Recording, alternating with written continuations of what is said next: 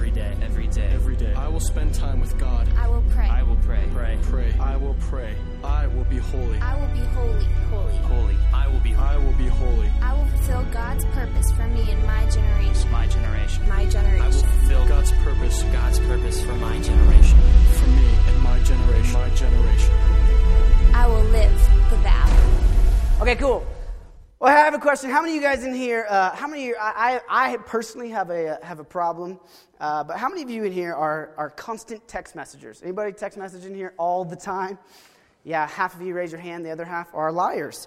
Okay, now here's the bigger question. How many people in here do we have that are legitimate cha-chars? We got cha-chars in here?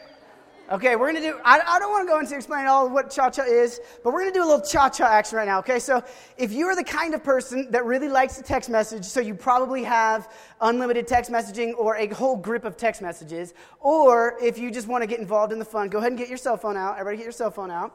You don't have to. If it's going to cost you 10 cents and you don't want to, you don't have to. But if you're willing to participate, go ahead and get your cell phone out. Go to your text messaging. Go to your text messaging, and here's what you do. Type in this number, 242 242. It spells cha-cha. Okay? I'm going to say it again. 242 242. This is the number that you are texting to, okay? I love cha-cha. You can ask them anything and they're going to respond with an answer. I like just asking funny things, sometimes, and sometimes, serious things. Like if someone's preaching, I'll ask them if what, they just said was really real. I'll be like, does fasting mean, I'll ask them whatever you want to ask. But here's what we're going to ask them tonight, okay? So you hit okay. Actually, I don't know how your cell phone works. Okay, I want you to text this. I want you to text one of two things. Either ask, what is love? Or you can ask, define love or something like that, okay? So we're asking Cha-Cha. We are seeing what the Cha-Cha world thinks love is tonight, okay? So you'll say, what is love? Question mark. Okay, now they're going to respond to you in a text message. No need to shout it out when they get you. I recognize that they're going to text you back, okay? So just when they text you, go ahead and just, silence it and we'll move on, okay? Oh, look at, mine is so fast. All right, if you have your Bible, the next couple weeks, we're going to be going through the couple verses in Matthew 22. Okay, now I need everybody to settle down. We're all excited with cha-cha. I don't want to be seeing you guys cha-chaing the rest of the night, okay? No need to cha-cha the rest of the night. If you got your Bible, open up to Matthew chapter 22. Chapter 22, verse 37 says this. Jesus replied, love the Lord your God with all of your heart, with all of your soul, with all of your mind. This is the first and greatest commandment. And the second is like it, love your neighbor as yourself. Jesus was asked, they were trying to trap him here, and they came and said, what's the greatest commandment? And he said, the greatest commandment, love the Lord your God with all of your heart, with all of your soul, and all of your mind. And the second is like it, love your neighbor as yourself. Tonight I want to be talking about the idea of cultivating love for God and how we can cultivate a love and a relationship with the living God. Father, we invite you here tonight. God, we say that we love you. God, we want to know you more. God, I pray that you will open up our hearts to receive from you. May our hearts burn within us, God, as you speak to us tonight. We love you, Jesus. Last year, I had the opportunity to go on a trip with one of my buddies, and we had the afternoon off. And so it was for those of you that know him, it was Josiah Carlson and I were on a little trip, and so we had the afternoon off, and so we were near an ocean, and so we were like, we got to take advantage of this moment. We live in Colorado where we never see water, and so we were close to the ocean. So we decided that we would go, and I'd never been snorkeling before. And so Josiah and I went down and we decided that we were going to go and snorkel this. There was this huge coral reef that we wanted to snorkel in. And I didn't really know what I was getting myself into. And I thought it was going to be a cool experience, we've never done this. And we get in the van, and the guy that's taking us is, I want you to imagine Romanian mafia living in a beach culture with a Steven Seagal ponytail. This is who our guide was. So he was a character for sure. And I think there's a couple times as we were driving that he almost went Steven Seagal on the other cars. I mean, he was crazy. But it was an interesting moment. And so I'm like kind of getting excited that we're doing this. And I'm like, dude, isn't this crazy? We've never done this before. And Josiah looks at me, he's like, what are you talking about? He's like, dude, I lived in Florida. My dad and I did this every day. So all of a sudden, I went from like cool, fun adventure to like the loser that didn't know anything. Like, he was like the expert, and I was the nobody. And so the guy was like, hey, I have this little extra piece for you. You put it on the end of your snorkel, and no water. Anybody ever been snorkeling in here? Anybody ever been? He was like, no water can get in. And I was like, dude, Josiah, that sounds like a good idea. And he was like, bro, you don't need that. That's dumb. That's a waste. So I was like, Steven Seagal, I don't need that. That's dumb. That's a waste. So we went out, and this has nothing to do with the story, but I literally drank more water that day. I drank so much salt water. I was bloated by the end of the day. I was like, thanks, Josie, I appreciate it. But we go out, and so we go, and we're doing this. We wanted to go snorkeling, and so we go up and we start talking to this guy, and we're like, okay, where's the good snorkeling action? And he was like, well, you're gonna go down here. There's this coral reef, and you're gonna snorkel in there, and there's a lot of fish and different things that you look at, and I don't really know what they are, but.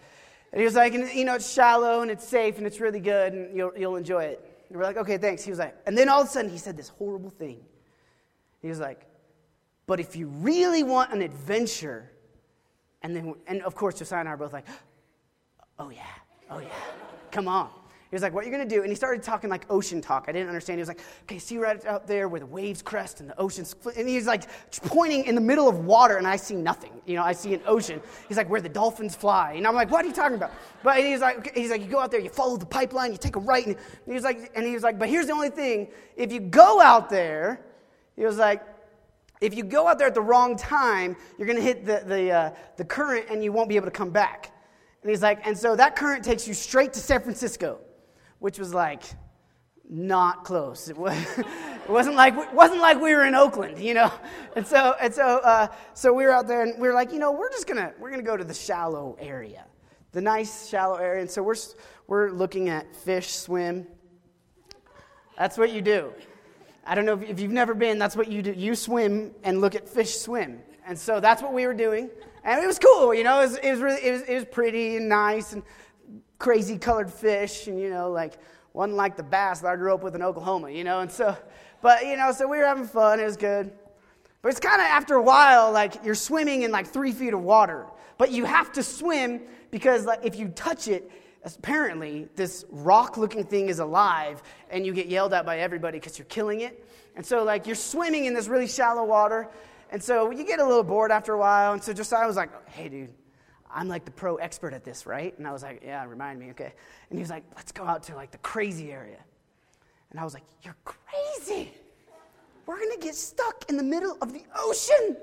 It's going to be no good. So we went, and we're swimming out, and it's at first you're just swimming and swimming, and I'm swallowing water as I'm swimming, and then all of a sudden, like we followed the crazy guy's advice. And you take this right, or whatever it was, and then all of a sudden the sea, like the ocean floor just drops. And it's just like you're in the middle of just this vast ocean, if you will. And it was just crazy because like 2 minutes ago we were in this really nice, cute, pretty, shallow water. And then all of a sudden you couldn't see to the bottom. And it's like, it's just, and it's not like growing up. See, like I said, you all know I grew up in Oklahoma, and it was a strange feeling for me not to have cement on every side as I was swimming. I was like, hey, where's the cement and where's the diving board in this place? Or there wasn't, we do have lakes, but I didn't have the rope that keeps you in the safe place. You guys know what I'm talking about? Like the rope with the little buoys on it or whatever. I don't know what it's called, the little floaty things. I didn't have any of that. I'm in this huge ocean, right? It's massive. And literally. And so we're swimming, and Josie like really wanted to see a sea turtle. That was like what he wanted to see. I was pulling for a shark because I was way more adventuresome. But he wanted to see a sea turtle. And so we're swimming, and all of a sudden I look up, and there's this huge turtle right in front of us. I mean, he's massive. And so I'm like, he's in front of me. And so I try to get his attention. And so I yell at him so he can see this sea turtle, but we're underwater. So I was like, woo! And then I was like, man, he can't hear me. I can't. And so finally, I decided I'm going to swim faster. So I swam up, I grab his fin, and I just shake him, and I freak him out a little bit. And he turns around, he sees the turtle, it's really good, and whatever, he's cool. He saw a sea turtle, it was a big moment for him, you know. And so then we go back, and we swim back, and fortunately, we were able to get back to the beach. Obviously, I'm here. And it was really interesting because we got back to the place where a few moments ago, we were swimming, and it was like, ooh, look at these crazy fish and this crazy awesome coral, and it's so awesome and it's so great. And now we're looking at it, and it was like, dude, this is boring. Do you know what's like right over there is a whole nother world of underwater greatness? We're like, it is crazy over there. And the shallow was just, there was no adventure factor to it. There was no fear. There was no excitement. And I don't know what it is about us as people, but I think we like the idea of deep and scary things. I mean, we're in Colorado.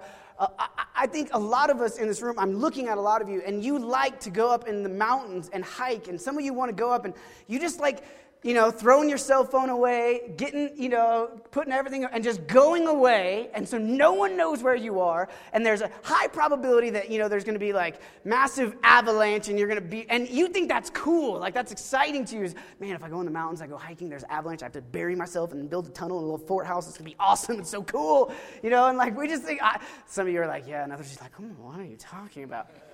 We just have this culture where we like these things that are adventuresome and kind of dangerous and kind of crazy. We like the depth. And what happens is once you've experienced depth, you're ruined for shallow. How many of you guys swim in the little kiddie pools you buy at Walmart? The little things? Anybody? You're like, oh, it's a hot day, and I need to go get my floaties, put them on my arm, and I'm going to go swim in the little plastic pool. It's going to be awesome. No, you don't do that. Like, that's just not what we do. Because once you're able to get out of shallow, generally we do. Now, not all of us are swimmers, I understand. Some of you still use floaties. That's okay. I'm not looking down on you for that. That's okay. But there's something about depth that intrigues us. There's something about depth that gives us this sense of awe and this sense of wonder. And once we've experienced it, we're kind of ruined for the ordinary. We're ruined for shallow. Friends, I think your being here tonight, there's good news for us. See, in life we have these different adventures we can have, but we serve a God where there is depth to be had. We serve a God. I mean, you can go through the scripture, and in Job and in Psalms, in the New Testament, it talks about the depth of God. And some of you have seen that depth, and you're ruined for ordinary. You're ruined for just shallow, everyday, normal living. You can't, it's just not enough for you.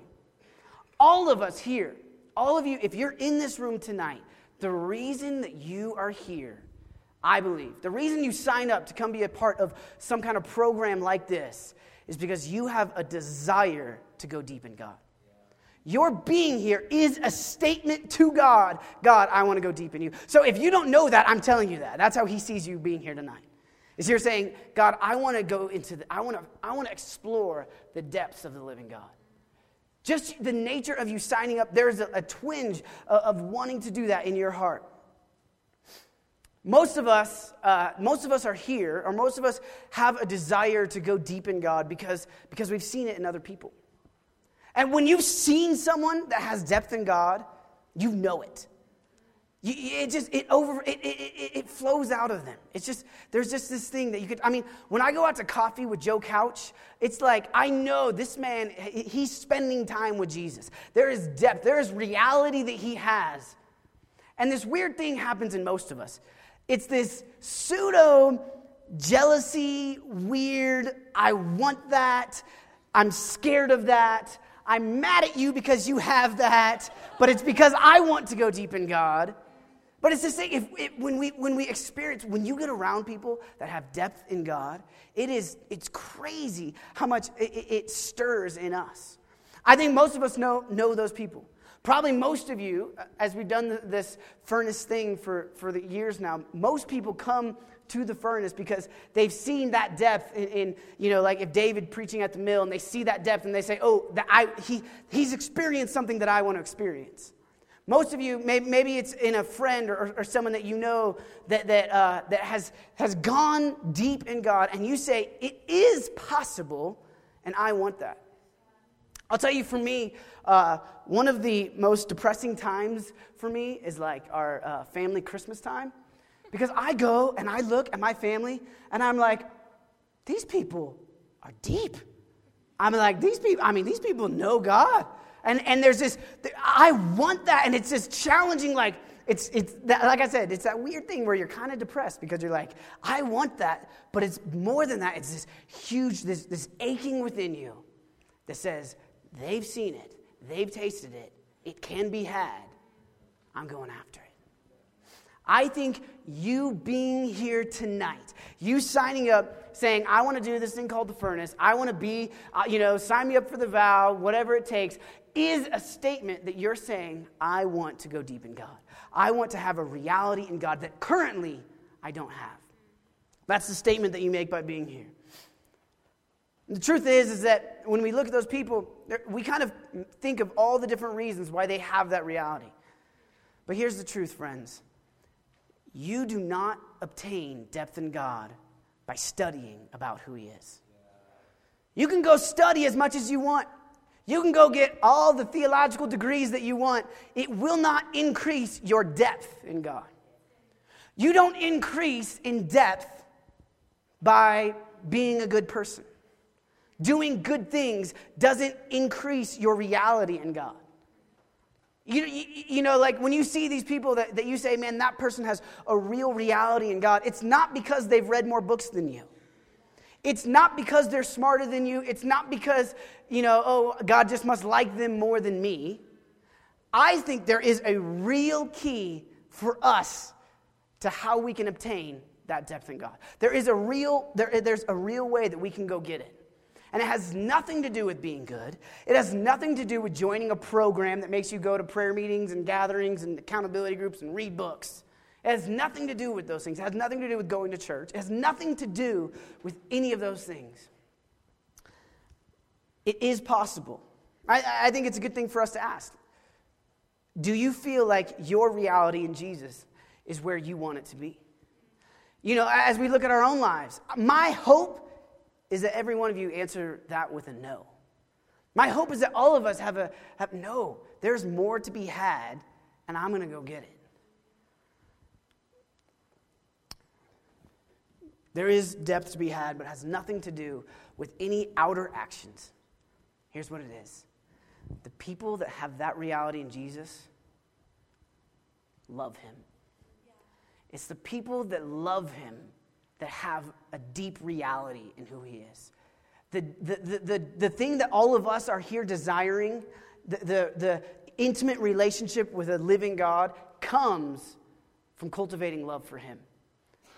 It's the idea, Jesus said that the first and greatest commandment is to love the Lord with all of your heart, with all of your soul, with all of your mind.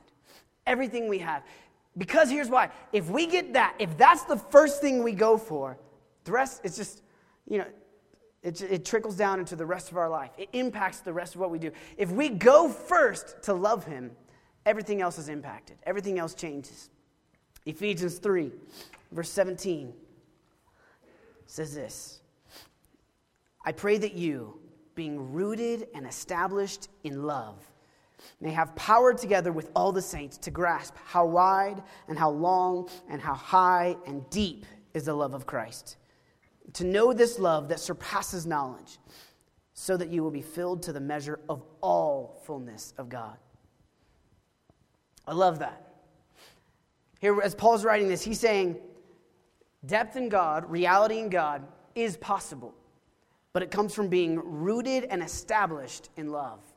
And if you're rooted and established in love, then you will be able to grasp how wide and long and high and deep His love is. Why? So that you will be filled to the measure of all the fullness of God. I want you just to think for a little bit of how great God is. How massive, how wonderful, how perfect. To be filled to the measure of all the fullness of God. All the fullness is available to us. We can have that if we're rooted and established in love. Depth in God is available to those that love him. Those who love him. All right, I want to get out your cell phones. Get out your cell phones. Here's what Chow Chow told me. Chow Chow told me that love is... You just can't do web research for love, truth, or the existence of God. It takes soul searching. Be kind to others and keep asking. Isn't that sweet? Basically, they said they have no answer. Anybody get an answer? Anybody get something? What do you got? Oh, we got a Bible verse here. We got to read it. Love is patient, love is kind. It has no envy, nor it boasts itself, and it is never proud. It rejoices over the evil, and is more. Who knows what that means? That's a pretty deep question to try and answer in a text message. The best I can say is follow your heart and keep doing the cha-cha. Follow your heart. Anybody get a good answer? What do we got, Joe? Oh, what's a good one? Any number of emotions or experiences related to a sense of strong affection. Strong affection. Anybody get a really funny one? Anybody? I got one earlier. I'm going to read it. I shouldn't read it, but I'm going to read it.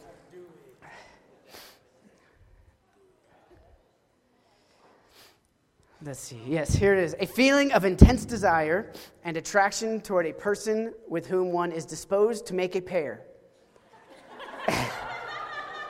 The emotion of sex and romance. That's what they said. One who is disposed to make a pair. That's wonderful. I looked up in... anyway, you all can keep cha-chaing now. That's a new toy that you'll have fun with. I looked up Webster's definition. It says this. Strong affection for another arising out of kinship. Arising out of kinship for personal ties, warm attachment, enthusiasm, or devotion. Unselfish, loyal, and benevolent concern for the good of another. I think one of my favorite definitions of love is passion for another's highest good. Passion for someone else's highest good. I think if we look at, the Bible talks a lot about love. Would you agree with that? I think it does. I just want to look at a couple things. First off, what does the Bible say about love? I think the easiest, simple thing it says that God is love.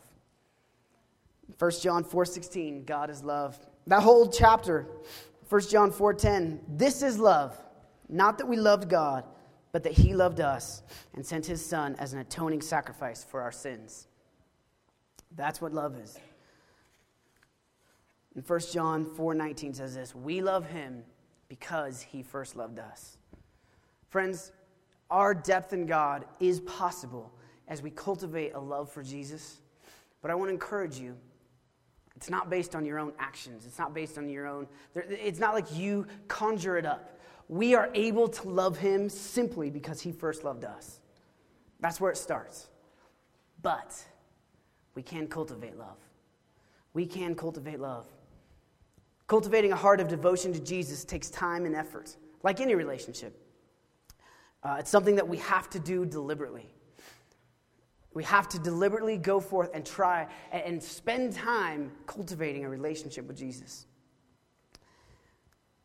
Love does not automatically grow. Love doesn't automatically grow. Actually, what happens is love automatically diminishes. Love doesn't automatically grow in our hearts. What happens is if we don't do something to create love, love grows cold. Love goes away. If you have a friend and you guys spend a lot of time together and you're doing, you hang out and you develop a close relationship, then you're developing that relationship. If you stop and you start, you just start sitting, not talking and not doing anything, and you just look at each other, it's not like that friendship is just going to continue to bud and grow and be wonderful. Naturally, what happens is you grow distant. If we don't work at love, love digresses. So see, friends, as I'm talking to you tonight, I want you to recognize we only love Jesus because he first loved us. But we have the ability to exercise that love, to work that love so that we can grow in greater love with our God. It's the first and greatest commandment. He said the first and greatest thing you can do is love me. I hope that we become a people that love God. I want to give us just a few things of how I think we can cultivate. And this is by far, in no way is this an extensive list. But some things that I think we can do to cultivate this relationship with Jesus. This ability to have depth in God. First thing that we have to do if we're going to love someone is we have to know them. If we're going to love someone, we have to know them. It's really interesting to me as we kind of live our lives. Let's just go, for instance, with the fun little dating relationship talk. It's really crazy. Now, this isn't true for girls, but guys will do whatever they can for as long as they can, often to not utter the words, I love you.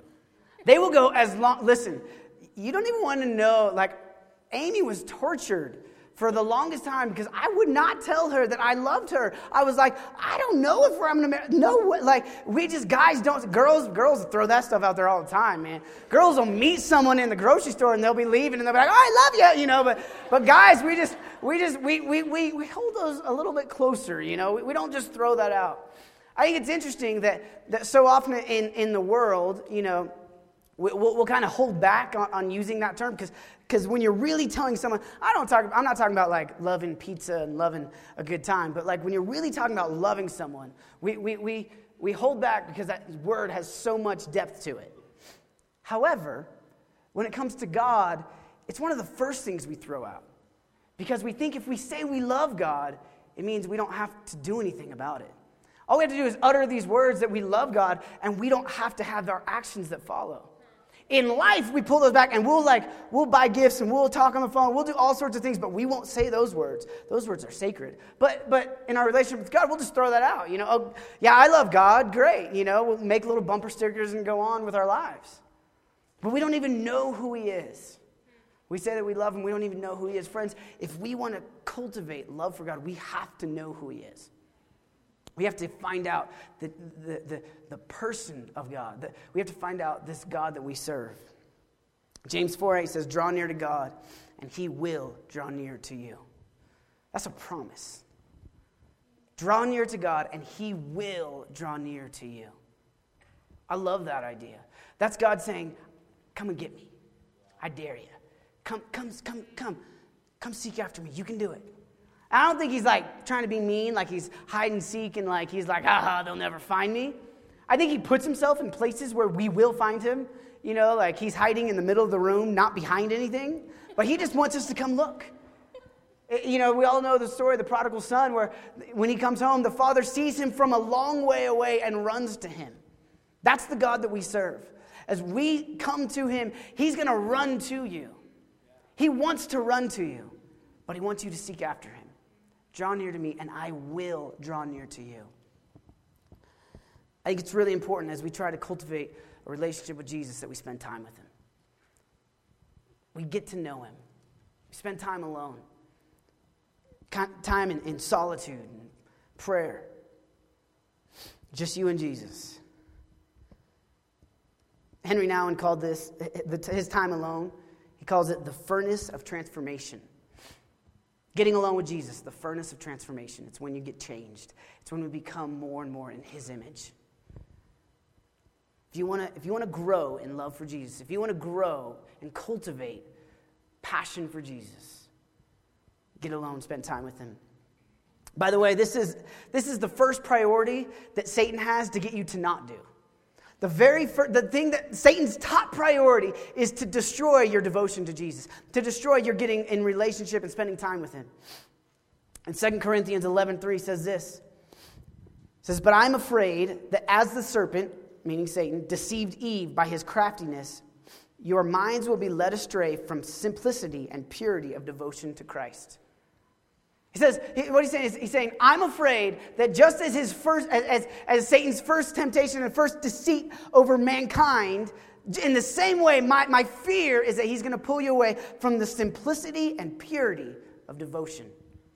Listen, this is basic. This is the simple and pure thing. Spending time cultivating a relationship with Jesus. Causing our hearts to grow in love rather than fade out of love. We want to be the kind of people that are consistently pressing in. Satan's going to come and attack you. He wants to attack your quiet time. He wants to attack the time where you sit in kind of, what Henry Nouwen calls the furnace of transformation. He doesn't want you transformed into God's image. So he's going to attack every way he can to get you to not do that. He doesn't want you spending time with Jesus.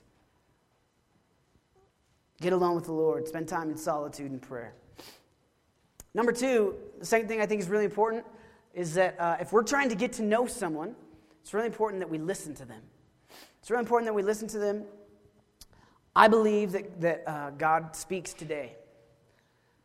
And it's really interesting to me that when we think of prayer, most of the time, we think of monologues to God.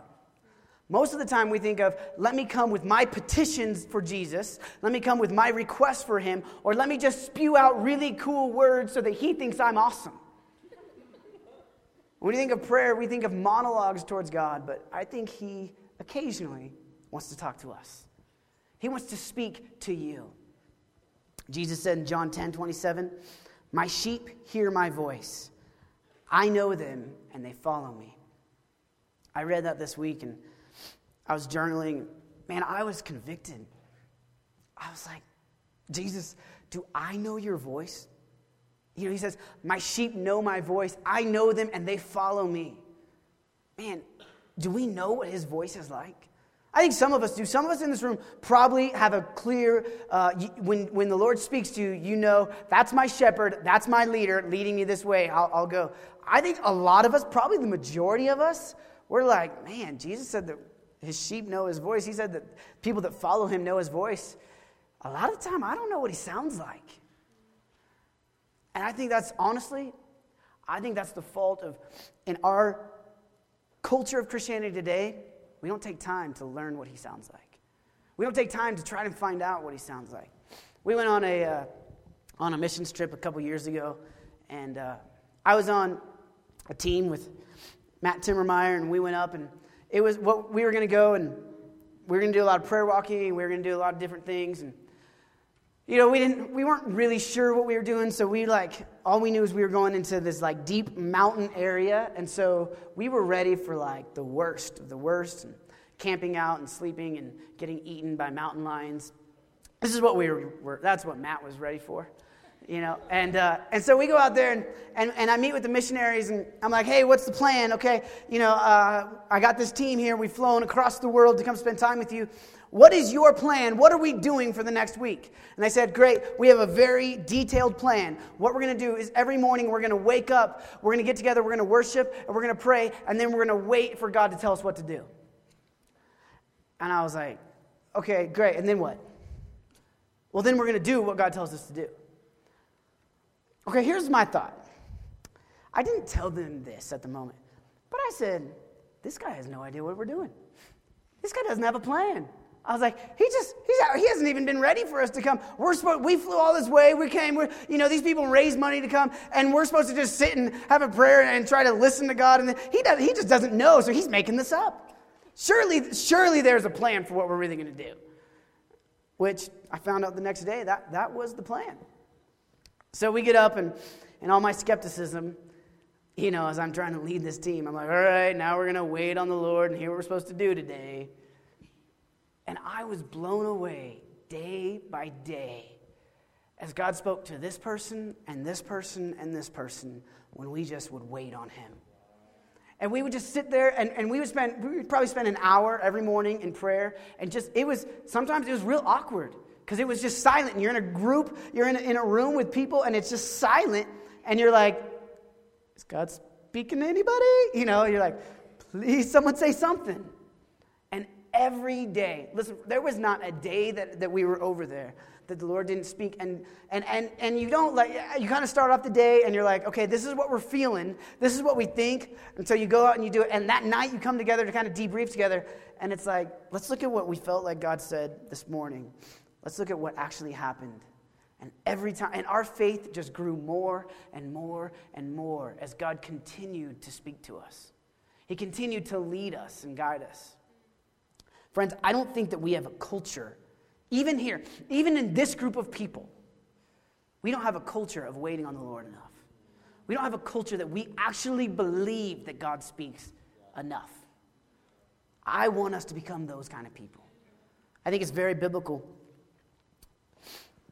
Psalm 27:14 says this, says, wait on the Lord, be of good courage, and he shall strengthen your heart.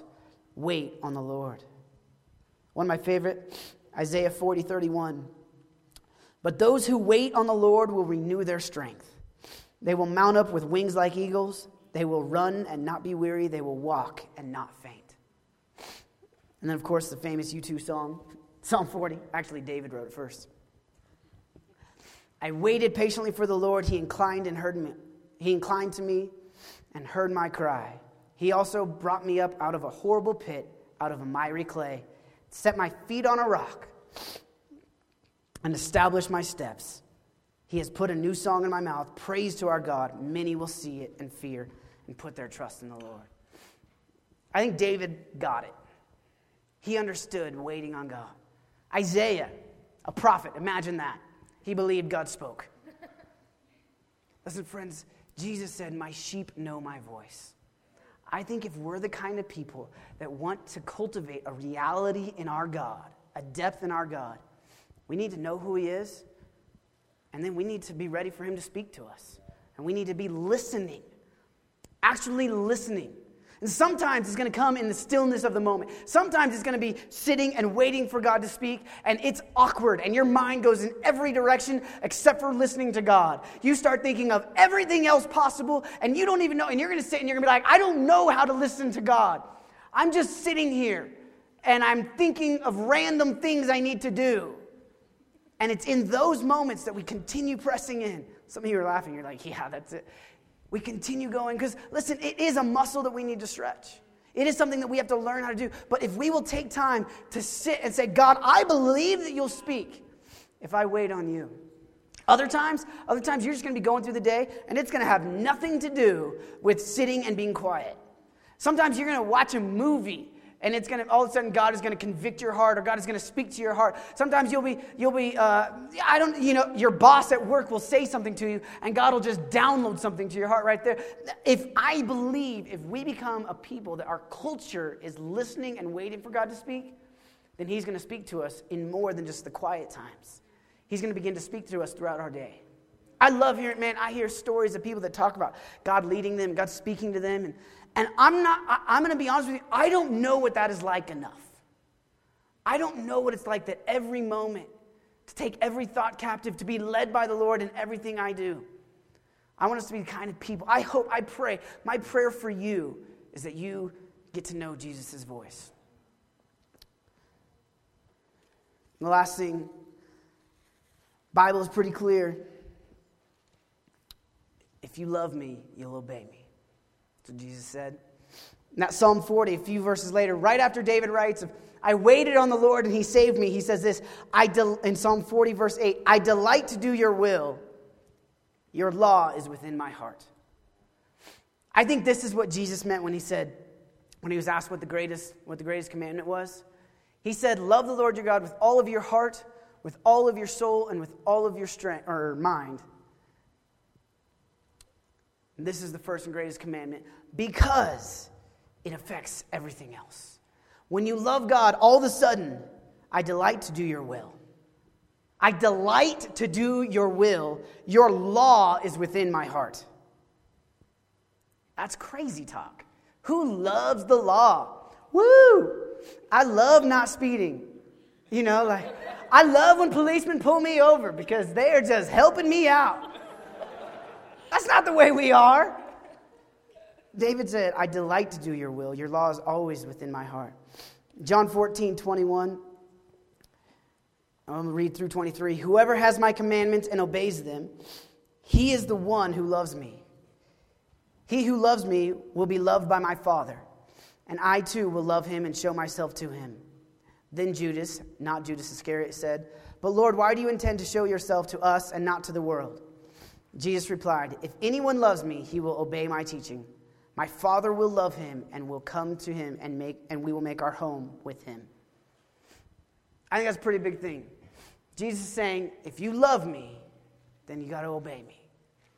If you love me, obey me. Now, I also think it's interesting that when he's asked what the greatest commandment is, he says, love me.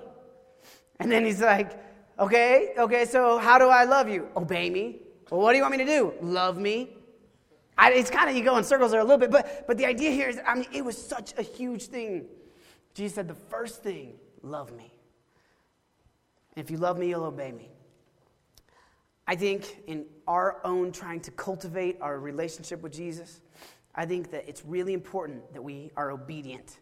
And every time that you're obedient to him, you grow in love for him. Because every time you're obedient, it's a statement of your love for him. Every time you're obedient, you're saying, in this moment, my obedience to you is saying that I love you, Jesus. And so I think in order for us to be obedient, if I was to put a practical thing for you to take tonight to do that, we need to know what he says. I think we need to be a people that get in and study and find out what the Scripture says. We need to really get in our Bible. Make a Bible reading plan. If you don't have one, put on your schedule how you're going to, I'm going to read this many chapters a day, or I'm going to read the Bible in a year, whatever it is. We have to find out what he says. Listen, no doubt God speaks to us today, and God speaks, but the primary way he's going to speak to you is this right here. It's getting out your Bible, spending time with him, and saying, Jesus, speak to me. We need to be people. If we want to obey him, we got to find out what he says to do. So I encourage you, all of you, let's become a culture, a group of people that love our Bible. And not because, I first started really liking my Bible when I was in youth group, and we would have prayer meetings, and we were praying the Scriptures. And so, I thought it was really cool to find the most obscure Scripture I could, because I wanted to have the cool Scripture to pray during youth group. And so I wouldn't even be listening to sermons, because I'd be like, where's the awesomest Scripture that no one has ever read before? I'm finding it, and I'm going to pray that. I think that's fine. I don't want you to love your Bible because you're trying to find the thing no one else has ever found before. Guess what? A lot of people have read this book. You're probably not going to find something no one has ever found. But here's the deal. You can find something and have fresh revelation that you've never known. And God can speak to you in ways that you've never known. I encourage us. Let's begin to read our Bible. Let's get a little bit more serious about our Bible. Let's get a little bit more serious about reading it and finding out what it says. Let's not just use it as a tool so that I can not be the slacker in the back during the prayer meeting that doesn't have anything to pray. That's fine. I don't care. Let's go and let's become people that actually read it, because we can't get enough of God. This is the most basic, simple tool you have in your pursuit of Jesus. Basically, here's all I've said tonight. All I've said tonight, the spark notes, if you will, is your here is a statement that you desire to go deep in God. Your being here is I love how A.W. Tozer says it in Pursuit of God. He says, if you hunger to be hungry, you're hungry. If you thirst to be thirsty, you're thirsty. And some of us, we don't feel like we hunger after God, but we want to hunger after God. Guess what? You're hungry. Your being here tonight is a statement that you have a desire to go deep in God. And depth in God is available to those that love him. Depth in God is available to those who love him. And we have the ability, because he loved us first, we have the ability to cultivate love for him.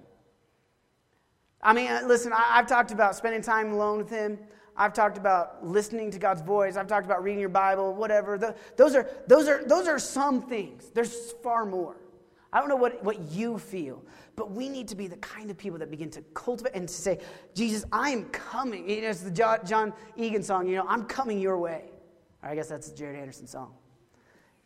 Sorry, got to give them the right people, I'm coming after you. That's John Egan. I will not stop until I get to know you. I love that. The parable that says, where Jesus says, I'm going to teach you how to pray so that you will always pray and never give up, and never give up, and never give up. I hope that we become the kind of people that say, we will know our King, and we will not give up. Joe, if you want to go ahead and come up here and grab your guitar. I just want to sing the song we sang earlier tonight. I just want to sing the Yearn song, Shane's song. And let's get our hearts just in a place where we're just saying, God, I want more of you. I don't know where you're at on the spectrum tonight. Some of you may say, I have such depth in God that this is like, I feel pretty good where I'm at. Some of you are saying, I feel like I am wading in shallow waters and I'm afraid of drowning. But let's just all commit tonight. Ezekiel talks about kind of the river of God, and I love the idea that he talks about an angel leading him out, and he was ankle deep, and then he let him out a little further, and he was knee deep. He let him out a little further, and he was waist deep, and finally he let him out to where it was so deep, and the current was so great that no man could cross it. I hope that we all kind of delve into the river of God tonight, that we say we want to go so deep that it's like raging, crazy river that no one can cross. I'm tired of being ankle deep. I'm tired of not going deep in God. I want the fullness. Go ahead and stand. I want to pray for you, and then we're just going to sing this song.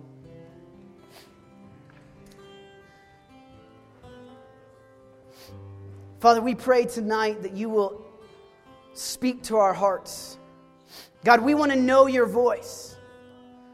God, I pray that we'll be the kind of people that know you, that listen to you, that spend time for you, that crave spending time with you, Jesus. And God, we want to know what you're saying so that we can obey you. We want to obey what you are telling us to do. We are your humble servants, Jesus. God, we long to know you more. You've just heard one of the speakers from Desperation, a ministry of New Life Church in Colorado Springs. For more information on becoming a Desperation intern, attending one of our conferences, or joining the Desperation National Network for local churches, visit us at desperationonline.com.